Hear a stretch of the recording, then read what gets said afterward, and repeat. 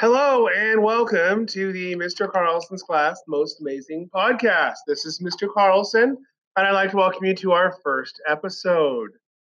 As always, we will be bringing you children's books read by students inside of Mr. Carlson's drama class.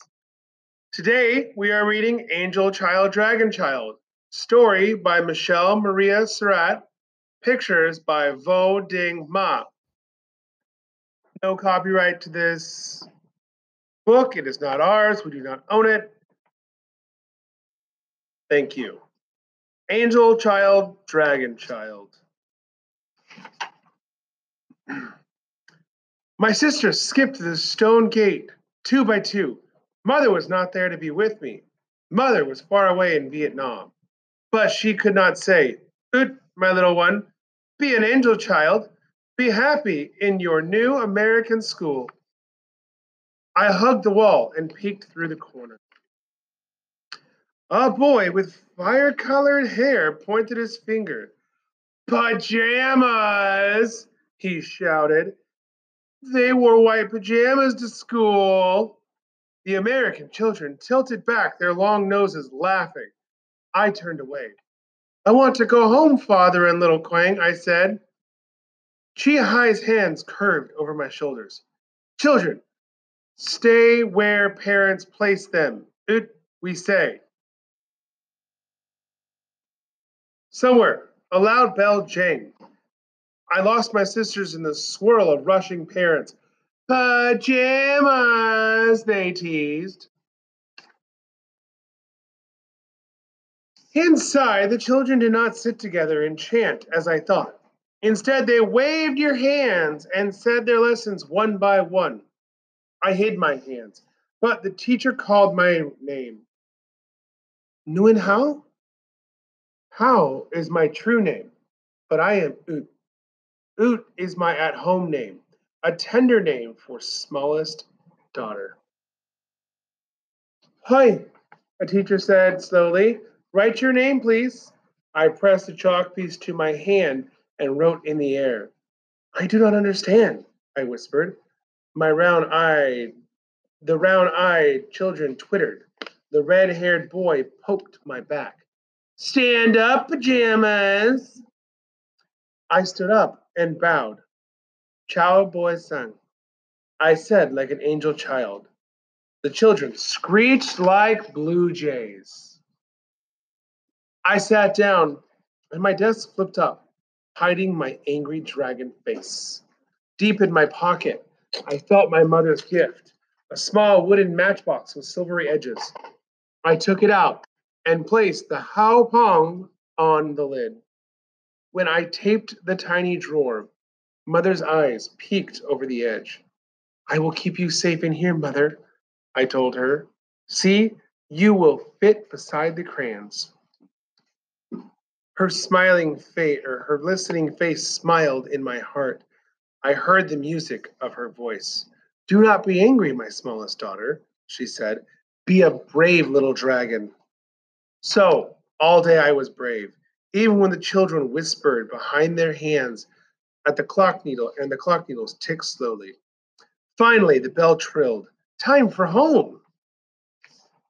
As soon as he saw me, little Quang crowded. "Oot, oot, oot." His laughing eyes gleamed like watermelon seeds. I dropped my books and slung him on my hip. There he rode, tugging my hair as I sorted mint leaves and chives. Little Quang and I strung rice noodles from the cup hooks. Father and I laughed at his happy play. At night, my small brother curled up beside me. I showed him Mother's lonely face in the matchbox. Together we prayed, "Keep Mother safe. Send her to us soon." With Mother's picture near, we slept like angel children. In this way, many days passed. One day at school, small feathers floated past the frosty windows. "Mother," I whispered, "this is snow. It makes everything soft, even the angry trees with no leaves, to make them pretty." My fingers danced on the desktop while I waited for the bell. When it rang, I rushed out the door. Outside, snowflakes left wet kisses on my cheeks. Chi-hi, I cheered, catch some. It disappears, she cried. Just as Chi-hi spoke, a snow rock struck her in the chin. That red-haired boy darted behind the dumpster. He was laughing hard. I tried, but I could not be a noble dragon.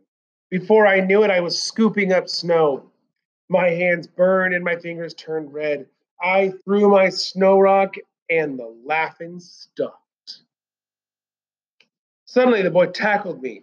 We rolled in the snow, kicking and yelling, until the principal's large hand pinched my shoulder.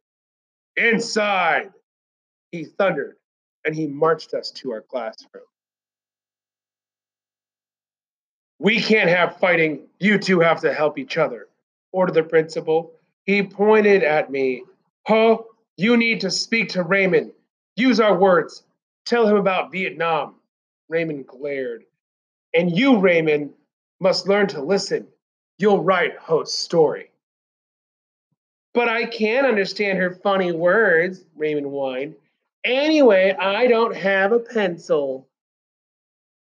Use this one then, said the principal. He slapped down a pencil, turned and slammed the door. His shoes squeegeed down the hall. Damn it, Raymond hissed.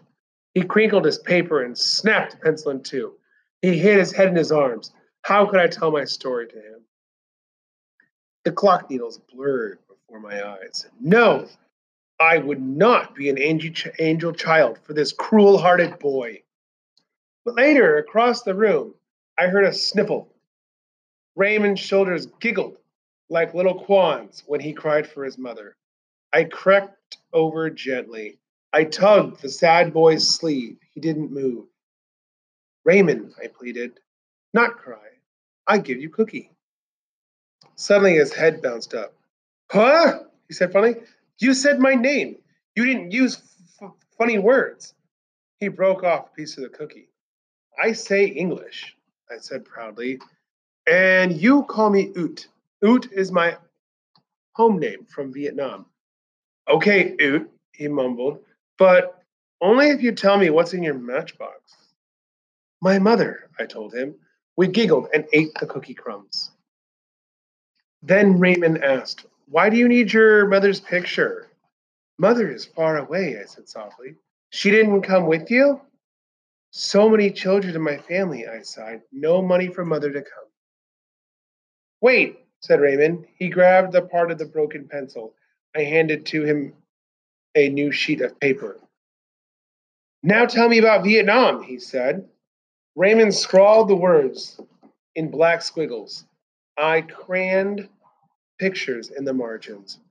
When we were done, Raymond leaned out the door. Done, he beamed. He waved the story like a flag. The principal squeegeed up the hall. You may go, said the big man. We dashed to the stone gate together. The next day, the principal read our story to the whole school. These girls sailed across many oceans to be here. They left behind their home, their friends, and most important of all, their mother. So now, Oot's mother needs money for the long boat ride home, said a familiar voice. Raymond stood on his chair. And we should have a fair to earn the money. Young man, warned the principal. Raymond slid down in his seat. We could, he insisted. I hid my eyes. I held my breath. Chi-hi squeezed my hand. A science fair, a Vietnamese fair, my teacher explained. My eyes opened wide. The principal's eyebrows wiggled like caterpillars. But who will help with the Vietnamese fair? Me, cried Raymond. We will, squealed the children. Well, what are we waiting for? Said the principal, and we all clapped for the fair. On that very special day, I wore my white áo dai and welcomed everyone to our Vietnamese fair. Chai Bo Sang, I said, bowing like an angel child. Chai Bo Sang, they answered, smiling. Hung above our heads, our rainbow dragon floated freely. Below, Chi-hi and her friends sold rice cakes, imperial rolls, and sesame cookies. Raymond popped balloons and won 3 goldfish. He gave one to little Wang. Don't eat it, he warned. By the end of the day, we had just enough just enough money to send mother. When will she come? I wondered. Every day I walked home wondering, when will mother come? We slid through the icy river. We splish splashed through the spring rain. We tiptoed barefoot through the grass, still hoping she would come. On the last day of school, when I knew the Ho Fong were blossoming in Vietnam, Raymond and I raced home faster than all my sisters. We were first to see Father, little Hong at the picture window, and beside them, Mother.